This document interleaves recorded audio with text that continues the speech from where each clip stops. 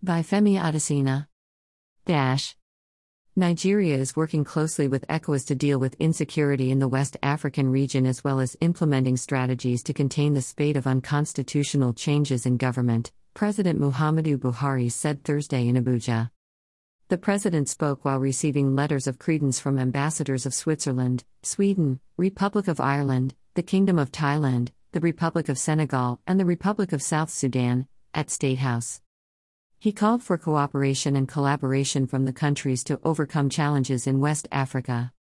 President Buhari invited friendly countries to support efforts to address the problem of insecurity, fight against corruption, diversification of the economy, and our efforts in promoting good governance.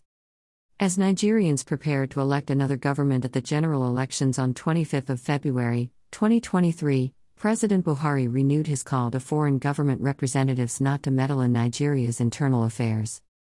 I urge you to be guided by diplomatic practice to ensure that your activities remain within the limits of your profession as you monitor the build-up to the elections and the conduct of the general elections itself. I wish you all success in your respective tours of duty and at the same time encourage you to take time to enjoy the unique nature and culture at your disposal as you travel across our country, he said. The president told the ambassadors that Nigeria no doubt enjoys very cordial and mutually beneficial bilateral relations and cooperation with their respective countries, commending the roles of their predecessors who demonstrated diligence and commitment to advance these causes. I am therefore confident that your appointments are obviously deliberate to build on the successes of your immediate predecessors in order to advance our relations to significant and enviable heights. As you settle down to your diplomatic responsibilities, I am hopeful that you will appreciate the political, socioeconomic, and cultural diversities which are the hallmarks of the Nigerian nation. I encourage you to build friendships and take time to fraternize across the length and breadth of the country, including interfacing with both the public and private sectors in bid to explore areas of mutual benefit to your respective countries and Nigeria. Sectors such as healthcare, education, infrastructure, local manufacturing, pharmaceuticals, agribusiness, transportation, solid minerals are areas of particular interest to us and foreign investors alike. This will enable us to collectively strive to resuscitate all our countries' economies in the post-pandemic global recovery processes.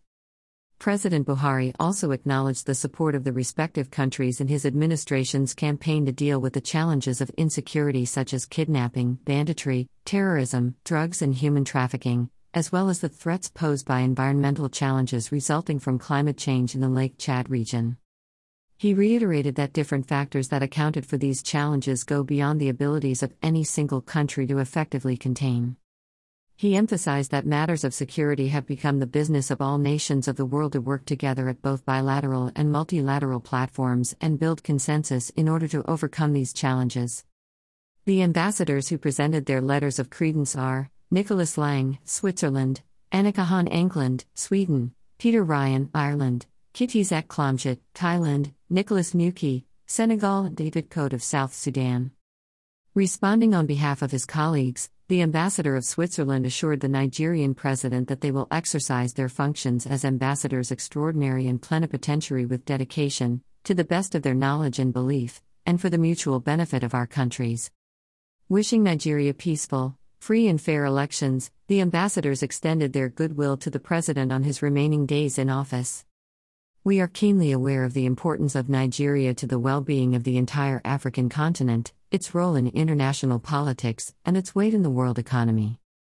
Each and every one of us is proud to represent his or her country and its interests in this great Federal Republic of Nigeria, Ambassador Lang said.